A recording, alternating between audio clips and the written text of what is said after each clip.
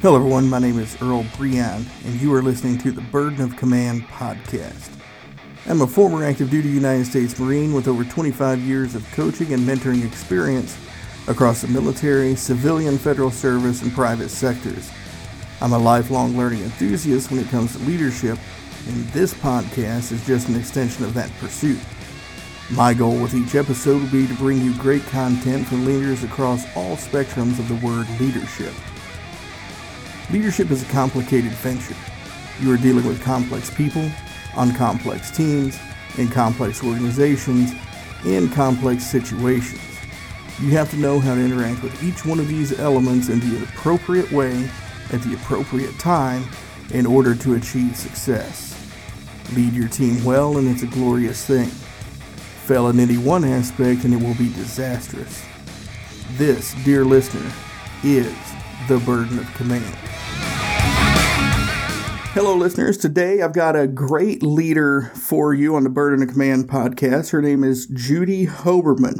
She's the author of the Walking on the Glass Floor book, which launched last year. And every Monday at 1 p.m., she does Selling in the Skirt radio on the Women for Women network. And I'll have some links to those products in the show notes for this so you can read Judy's work and follow her on her radio show. But Judy, thank you for joining us today. Well, thanks for having me. I'm super excited to be here. Yeah, well, like I said, when we were talking just before getting on here, I've got a really good lineup for my first few episodes. I'm glad you're part of it. And to get rolling, I'm going to ask you the first question I'm going to ask all of my guests. Mm-hmm. When you hear the term burden of command, what does that mean to you? Well, to me, I have a couple of different thoughts on it, but to me, it means like, what kind of leader are you? Like, really, what kind of leader are you? And I believe that a burden of command it sounds more of it takes like a negative connotation. It's almost like you have to do this and you have to do it right. And I say that for me, the burden of command is really more of a privilege. As somebody that is going to be a leader for others, for people to be influenced by and to be influenced from. I believe it's also about respect and honor and trust. So even though when I first heard the term, I thought, I'm not sure if I like that term or not, but then I really thought about it, and it really is more of a privilege. That's what I'm thinking, for me anyway. Well, no, and I love that answer, and what I love about it is, it's one of the things that everybody always asks the eternal question. I'm sure you've been asked it plenty of times is, what's the difference between management and leadership? Mm-hmm. And for me, that's it, is I call leadership a gifted privilege. Anybody up the food chain can make you a manager. Being a leader is something that is gifted to you from the people who choose to follow you. Right. And I like the way you put that. Now, so now your work, I know it's not exclusively, but I really like the angle you take on leadership, especially when it comes to gender issues. And while you seem to sell a little bit more to women leaders, all of your stuff is very much applicable to male leaders as well, right? It is. For me, because I'm female, it's much easier for me to talk about being a female leader. I can talk about what qualities I would look for in a man, but I can't talk from a male perspective. However, I have to emphasize this a lot, that in many industries, there are no women, or maybe there's one woman, and I came from that. And so I always make sure that people understand that I also look for men that champion women, the men that will step up and say, I'm going to help you with an opportunity, or I'm going to show you the ropes, or whatever. Not do it for you, but be there for you. I'll mentor you. So yes, while I do focus on women, I also focus on the men that champion women. So, it's almost like women and, not either or.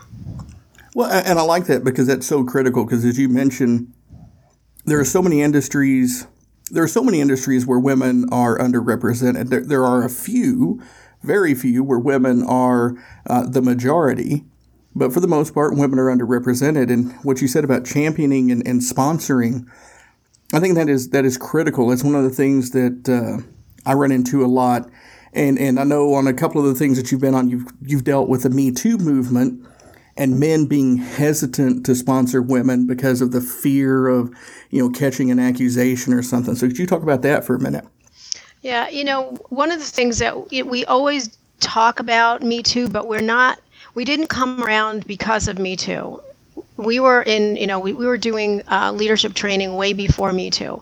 Now, for me, I believe that Me Too gave a place for women to feel safe to express things that they're uncomfortable with or things that had happened to them. And I think it's a great thing, a great idea, a great place. However, there was some unexpected consequences from it. And it's exactly what you just said. There's a lot of men that no longer want to mentor women, and there's a lot of men that are afraid of false accusations, or there are men that actually have done the wrong thing and now they're going to get caught. So you have this whole other piece of it. And so when people say to me, well, tell me about the Me Too movement and how do you get around that? It's not really getting around it. I always encourage men, and I actually encourage women the same thing. You don't need to meet in a closed office. You don't have to meet, someplace where it's so quiet and away from everybody that there is just the fear of being accused of doing something wrong. If you're going to mentor someone, mentor it in your office, mentor it in the lobby, mentor it someplace where it's open. You don't have to talk about anything other than business.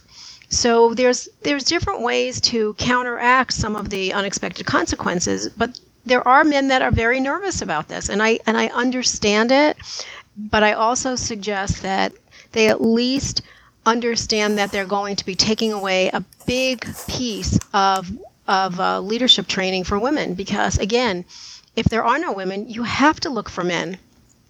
So if there are no men any longer that want to help, then what happens? It sets everybody back. Yeah, and that's exactly. And the truth is, statistics have shown, these are statistics on a subject that is already vastly underreported. Mm-hmm. But the statistics that are there show that it is very unlikely that a case is going to be false accusations. Women are very hesitant to come forth because of the negative ramifications that even a slam dunk sexual assault, sexual harassment claim can mean to their career. So the chances of you catching a false accusation are pretty slim, right? You can't tell what's true or false, just by the surface. I mean, there has to be some kind of reason why there is this accusation. And what if you are accusing somebody of doing something and it really was nothing more than a comment that they thought was not inappropriate? You just don't know. And I understand that there are these situations that people don't want to get involved in. But again, that's one piece of the puzzle. The rest of the puzzle is we need to work together. We need to work in an environment of trust, an environment of respect for both. Mm-hmm. Women have to respect men have to respect women. It goes both ways. It's the same thing when I say men need to champion women need to champion women. So there's all different pieces of this crazy puzzle that we're talking about. Yeah, no, 100%. And where I was going with that is kind of where you went is the key to that. And this is my opinion. Feel free to tell me where we differ or maybe you agree too. Is your character, right? Mm-hmm.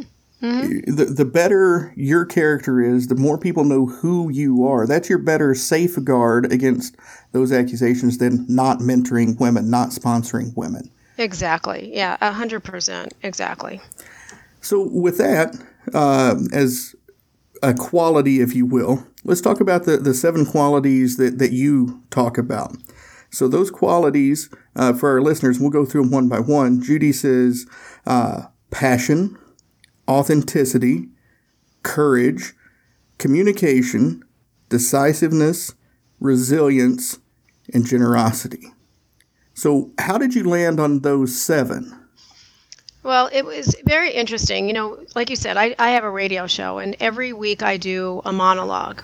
And when we went back over the last 4 years of my show, if you took all the monologues that we talked about, all the different themes that we brought out, they were all about leadership, or 90% were about leadership. And so then we went and we made it even smaller. We tried to figure out like what were the common themes, what were people really talking about, and it turned out it was these 7 qualities. And when we asked people, what are some of the qualities that you think are leadership qualities, these 7 came out. And then we asked them, what are some of the qualities that you think people should use as leadership qualities, but they may not even know they're leadership qualities? These came out. So it kept popping up. And these are qualities that men and women have. The unfortunate part is a lot of times women, and I'll use myself, as an example, we don't always know that these things are powerful qualities of leadership. But then when you go and you actually talk about it, you realize, oh yeah, I'm authentic. This is how I show up every day, or I'm courageous. I've done this and this and this. And so they are qualities. And the people that you are leading, and sometimes you're leading just yourself, but the people that you're leading, they look to see what it is you're going to do next. And when you talk about these qualities, these are things that they're more of the people skills, the softer skills, than they are of the technical skills. And so people have to learn how to work with people, how to react with people, how to, work side by side. So that's where these came up. And here's what I'll tell everybody listening, how I know that is true. Well, what Judy just said is 100% true. So probably no surprise to the listeners at this point. I'm a former active duty United States Marine. And one of the things that they teach us in leadership, they call it the 14 leadership traits, and they have an acronym JJ, did, tie, buckle. Well, 2 of the qualities that Judy identifies here are word for word, courage and decisiveness. That's a C and a D in JJ, did, tie, buckle. The other 12, it's essentially like she just reworded them a little bit to get to her 7. They're identical in content. And for you to have landed on that kind of independently, and for the Marine Corps to have used very similar traits, well, there's got to be something that screams special about that, right? Yeah. And of course, I'm married to a retired Air Force colonel. So, yeah, I love this conversation. Right. Yeah. Well, let's talk about these, because I really want to hear it from your perspective, with your depth of knowledge and your experience. So, passion. Why is passion such an important quality? Well, as well as I do, there's a lot of people that go to work every day, and they go to work and they do what they're supposed to do, and then they come home. And there's absolutely nothing else there. It's just they're going, they're supporting their family, and they're coming back. And I have nothing, I totally understand that. Been there, done that. But the point of the matter is, if you're passionate about what you do, so many other things will happen. You'll be more excited. You'll be more productive. There'll be more about being creative, innovative. And, there's that old saying that if you do something that you love, you'll never work another day in your life. Well, I'll just take myself, because I always use myself as an example. I was in insurance, and I was in insurance for a long time. Can you imagine saying you're excited about insurance? It's an oxymoron. It doesn't even make sense. And yet, I was so excited every day about what I did, because my job, I was a single mom. My job was to protect my family. Well, if I protected my family, why couldn't I protect yours? And so every day I would go out there thinking, wow, I'm going to get to protect somebody today. I'm going to protect another family. I was so excited that people would say to me, I'm not even sure what you're selling, but whatever it is, I need to be a part of it because you're so excited about it. That was my passion. So I would go into something that it's not even tangible. It's not something that somebody can smell and touch and feel and say, oh, this is so pretty. It was an insurance policy. But I was so passionate about it. And so with that, I became very successful doing it because I loved what I was doing, and I loved to see what the results were for other people. So to me, passion is something that when you can share that passion, when you can share that excitement, that's what people gravitate towards. So I had lots of very, very successful producers because they felt my passion. They knew they could trust my passion. Well, and that's key. I mean, you just mentioned it with insurance sales, but as a leader, you're in a sales position. You're selling the vision. You're selling the strategy. Mm-hmm. And everything you just said, it's beautiful because how I heard a quote a year or two ago, and I've used it a lot, and nobody knows where it came from, but it says, change is changing faster than change has ever changed before. Mm-hmm. And if you're not able to have that passion for what you're doing and voice the change that needs to happen to stay relevant, you don't stand a chance. Right. And so passion, that's why I like that. So authenticity. Why is authenticity important for a leader?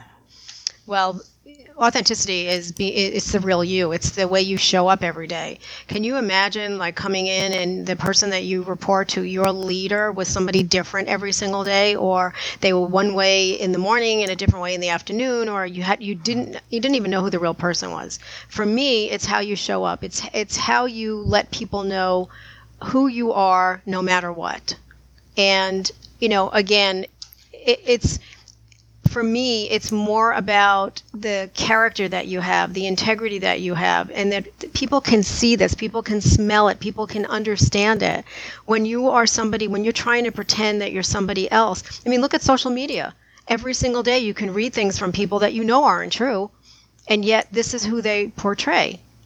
And that doesn't work for me. If I find out that somebody has misrepresented themselves, I'm done. It just doesn't even make sense to me. I think that people need to show their true selves. And let me say that when you have like quirkiness about you, it's what makes you unique. And people love to see what makes you unique. Like, I think I'm hysterical. I do. I think I'm so funny. Not everybody thinks I'm funny, but I think I'm funny. That's me. And so if you find me funny, great. And if you don't, I'm going to tell you I'm funny because that's who I am. I'm very authentic. I'm the same person whether I'm on the radio or walking down the street or I'm speaking on stage. Or that's me. I can't pretend to be somebody I'm not. It doesn't work for me. Yeah, and it doesn't. The truth is, it doesn't work for anybody. Yeah. I mean, when we've talked about mental health issues in the country, and I believe wholeheartedly, which you mentioned with social media and all that. Now, obviously, there's a lot of factors to it. But one of our biggest drivers for mental health issues in this country is exactly what you just said. People trying to be a persona instead of being them, because it's stressful to keep that facade up all the time. It is. And then you don't even remember, what did you tell people who you were? You have to come back the next day and remember that. That doesn't, that's craziness. Why can't you just be yourself? And because a lot of people don't like themselves. That's the truth of the matter. That is, yes. Yep. Yes. But then that comes to the next quality, and I don't know if you put them in this order on purpose, but courage. It takes courage to be authentic, but what else does courage mean to leadership? You're going to be asked to have difficult conversations. You're going to be asked to do things that take you way outside your comfort zone. And as a great leader, you have to be able to show that you're willing and able to do something that is not something you do every single day. Courage is not a one-time thing. Every single day, it's going to take courage for you to be a great leader. And it could be something little.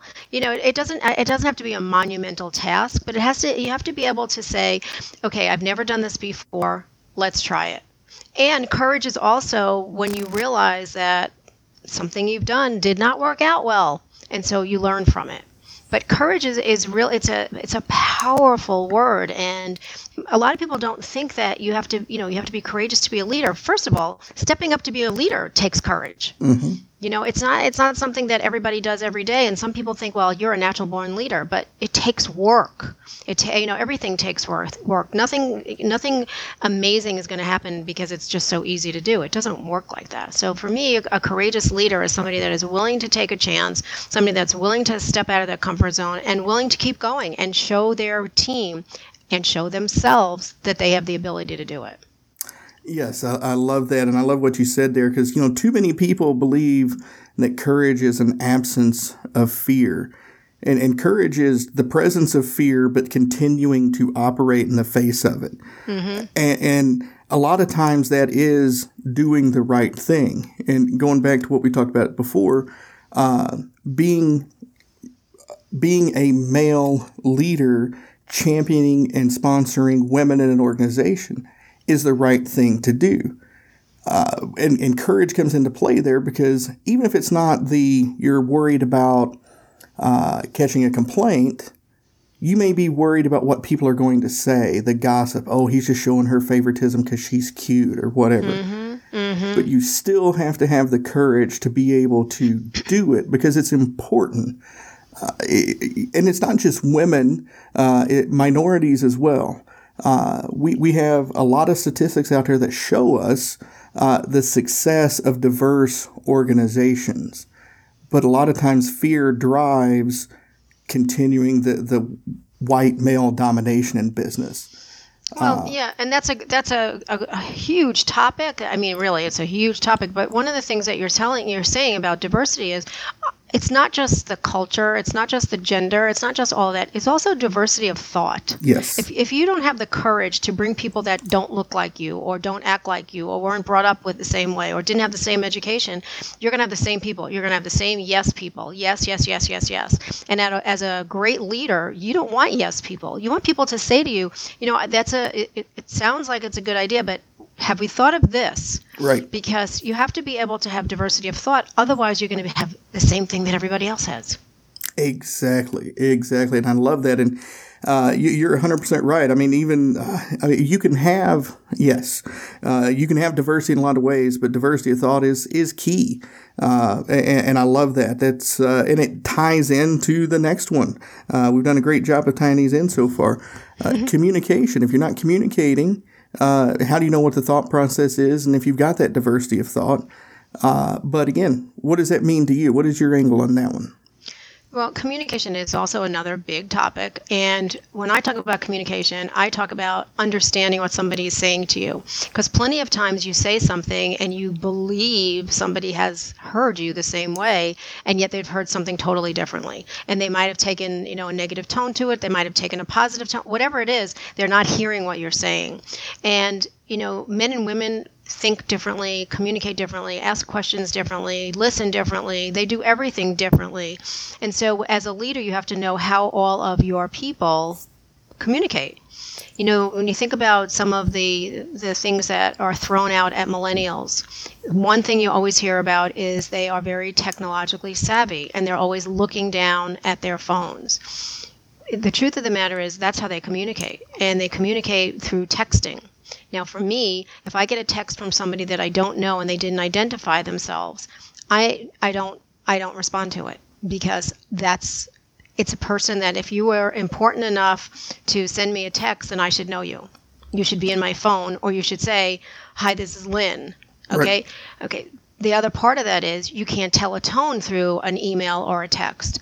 So when you think about the boomers, a lot of the boomers want to either pick up the phone or they want to have a face-to-face meeting with you, because that's how they communicate. So a great leader has to know how everybody communicates. And then also when you're sharing a message, does everybody hear the same way? Does everybody see the same way? How do people learn? So that's part of the whole communication issue, is learning how others communicate so that the message that you hear is the one that you actually were trying to send.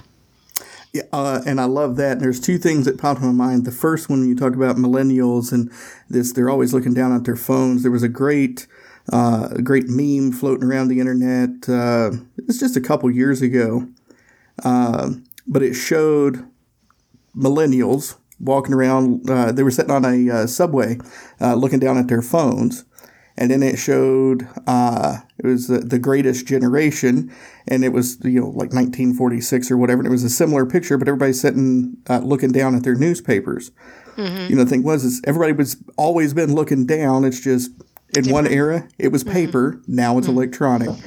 And the other thing you said about continuing to say it and saying it in the right way, William Ury, he had a great line that I use a lot. He says, just when you think people are getting tired of hearing it, they're probably just starting to listen. Mm-hmm.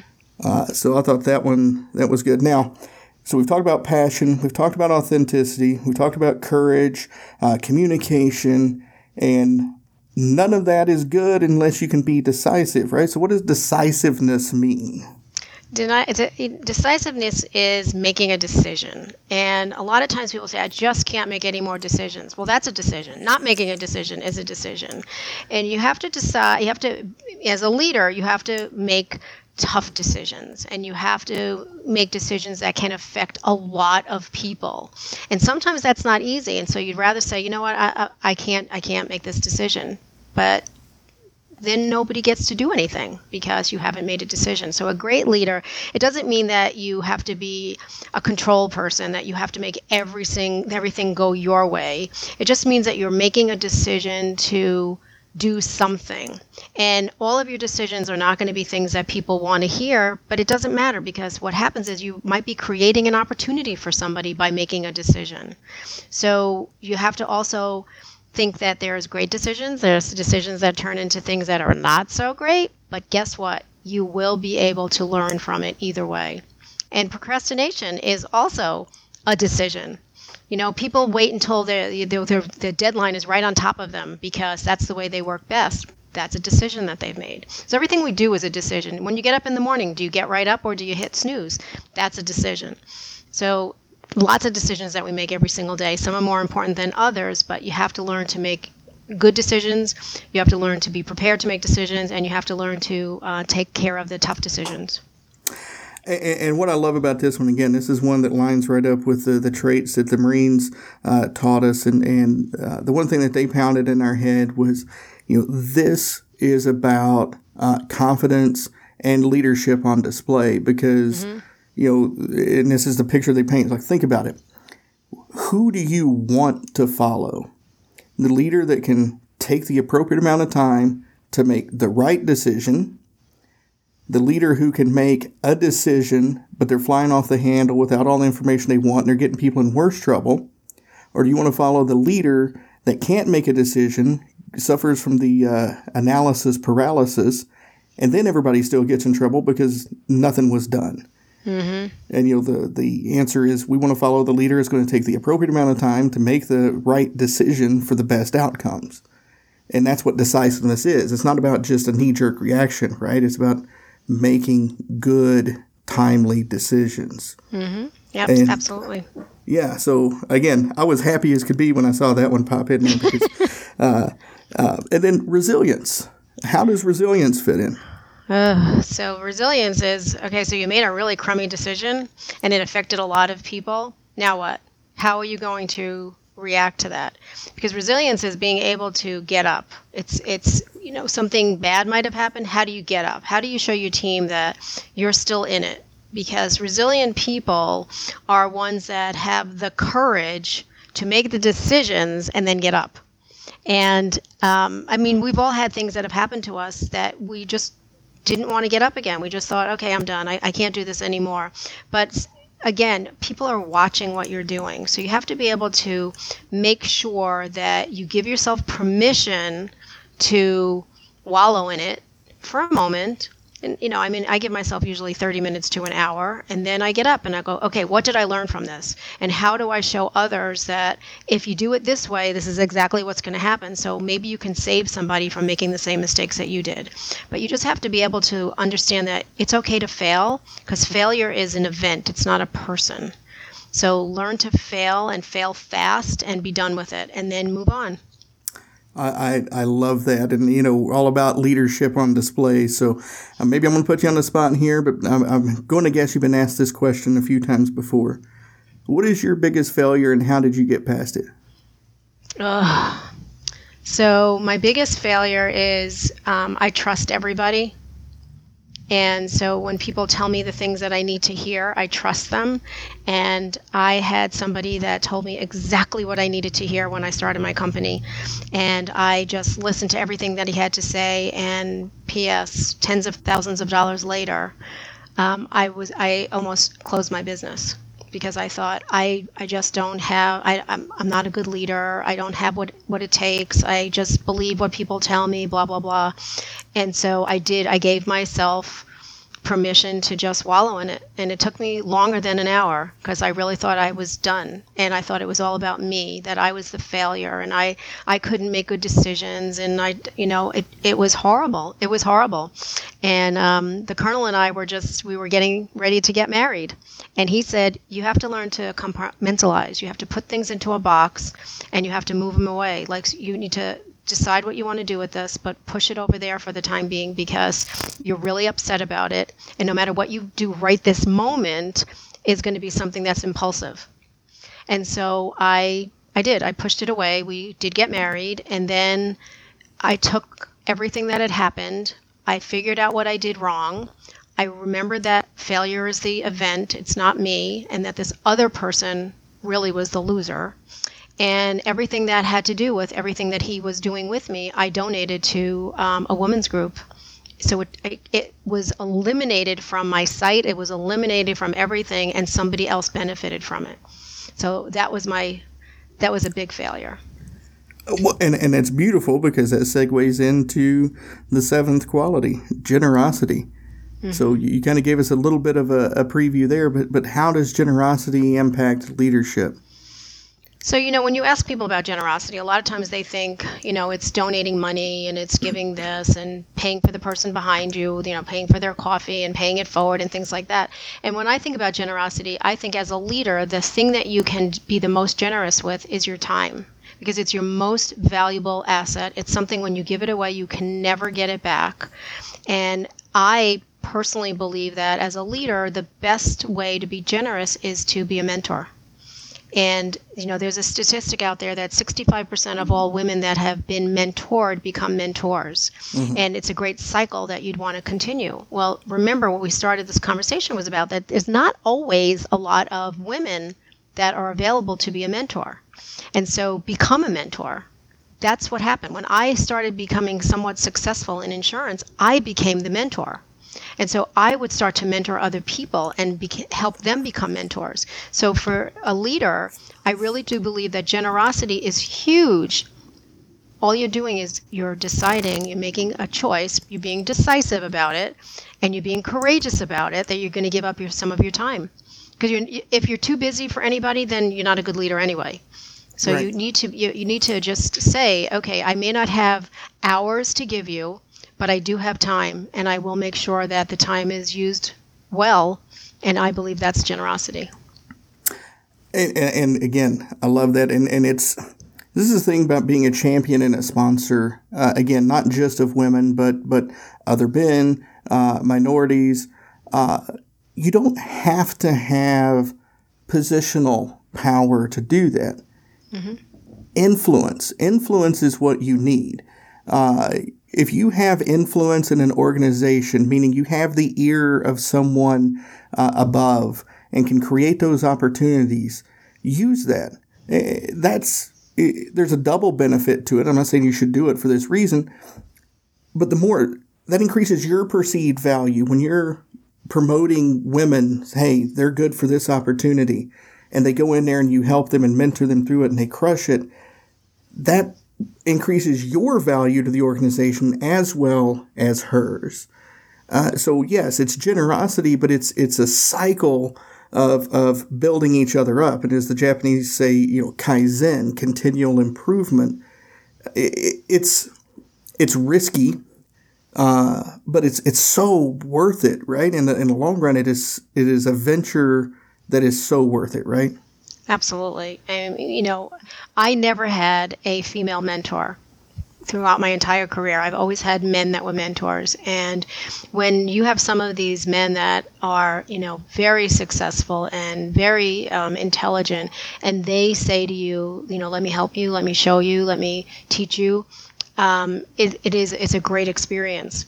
When I finally did get a female mentor, it was a whole different experience. And so one of my guests on my show actually said to me, you should always have a male and a female mentor because it's two different perspectives, not right or wrong, not, it's just different. And I do agree with that because you're getting, again, diversity of thought. 100%. And so when an organization I worked for in the Federal Civilian Service, they were spinning up a mentoring program, and there's great advice because I made it a point to seek out a senior level female leader to be my mentor. And the main reason for me was I had two women reach out to me to be a mentor. I'm like, I don't fully understand all of the issues that women face in the workplace. I need to get better at that perspective. And so, yes, I like your give and take kind of point of view there. I love that. So since we're on the topic of women in leadership, this is a question that I've always wondered from a kind of a private sector perspective. What would you say is the number one issue facing women leaders right now? So part of it is not having the opportunity to be in the leadership position that they should be in. I think that's a major challenge because there's not always a position that's open and that you can slide the woman in because she's the qualified person. So I think there's not enough opportunities for women. But I also think that some of the things that women do to themselves is they don't take or they don't go after a position unless they're 100% qualified. And so we are kind of shooting ourselves in the foot. There are many studies that'll say if a woman's not 100% qualified, she won't show up, she won't apply, she won't ask. But if a man is 60% qualified, they will. So I think that, a lot of times we need to coach women into how to either negotiate or how to ask for a position, because we do ourselves a disservice many times. So, again, my tagline is a woman want to be treated equally, not identically. So if we have an opportunity to have the same position offered to us that's offered to all the men, I think that some of the problems that we have would diminish. But when we're not offered it, then we start to build things up in our head that maybe we're not smart enough, or maybe we're not good enough, or maybe we're not this enough. And sometimes that will hold us back. I'll just say amen to everything you just said, because I've ran into that so many times working with women, and I keep hearing I'm not qualified. I'm not qualified. And my question is always, can you do the job? Oh, yeah, I can do the job. Then you're qualified. You go ahead and apply for it. And yes. So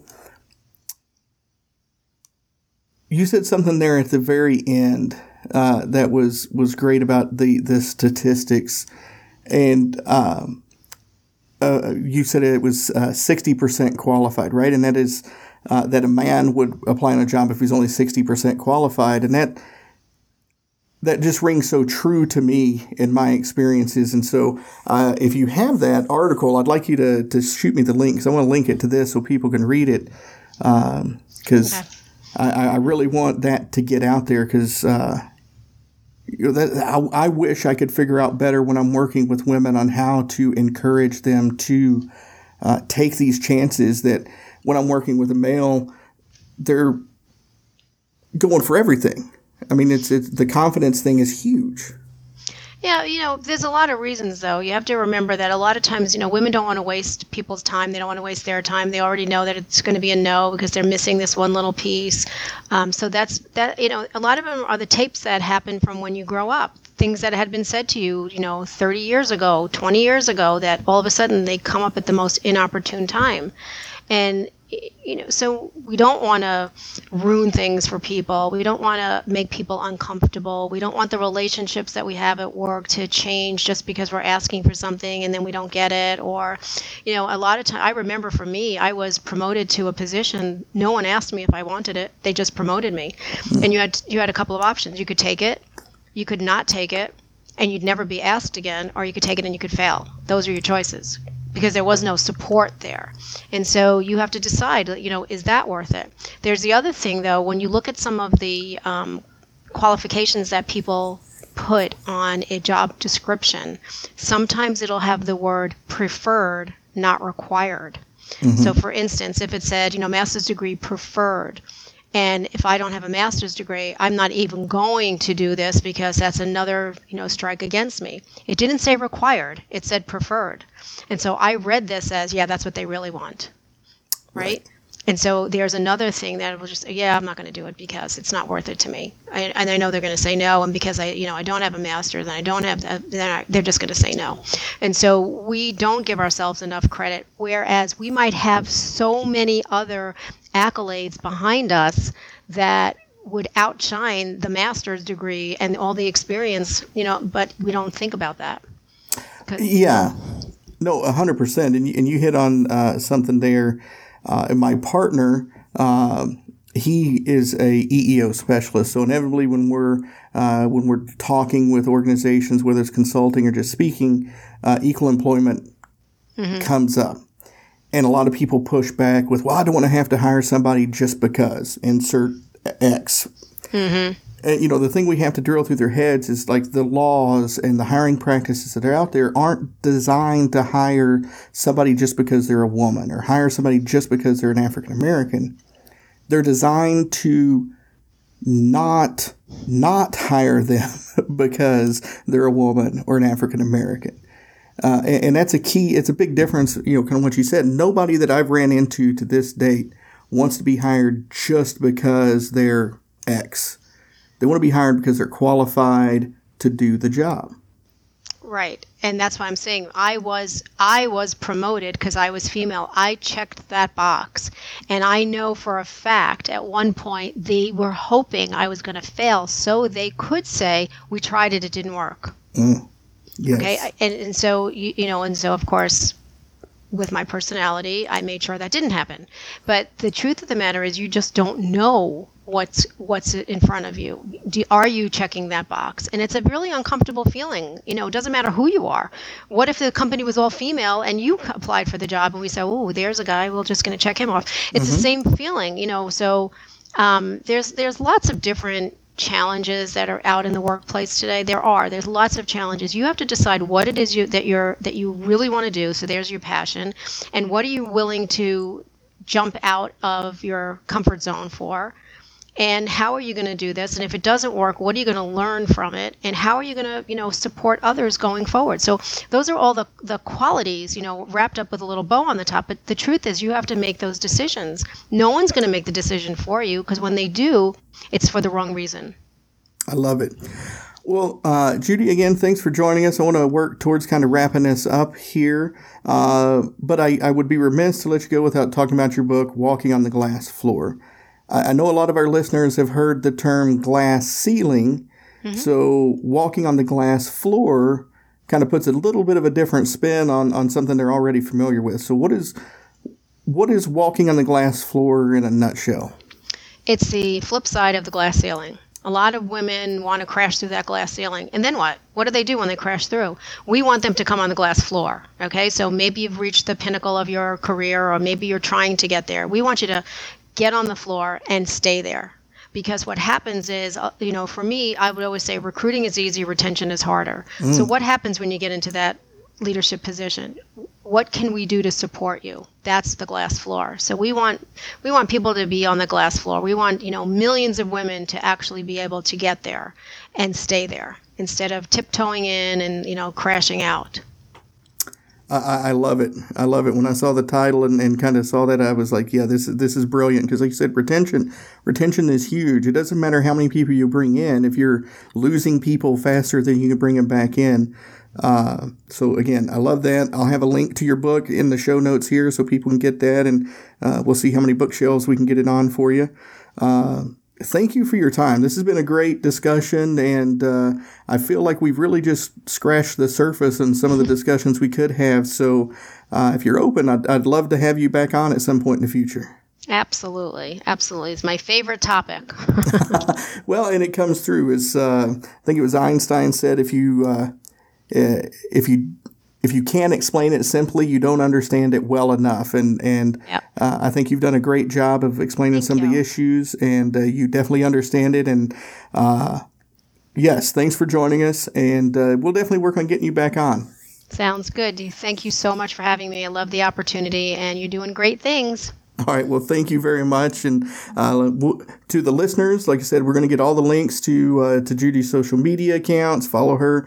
She does some great Facebook Live sessions, the work she does on the Women for Women Network, and you'll be able to find all that stuff there. So with that, thank you for tuning in, and look forward to talking with you again in the next episode.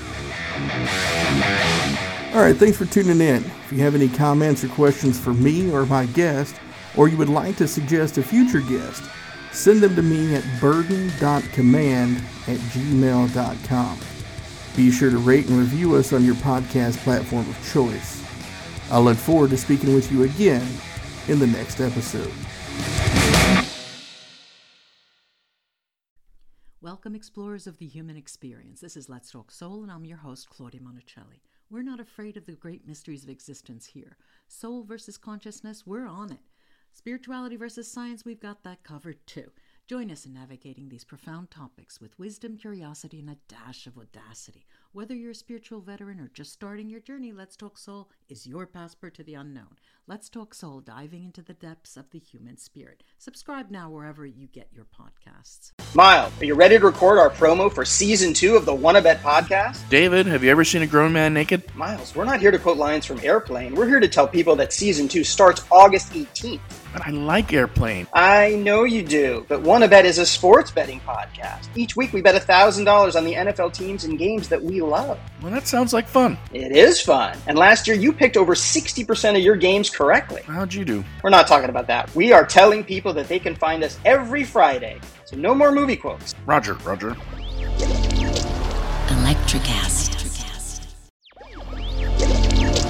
Electricast.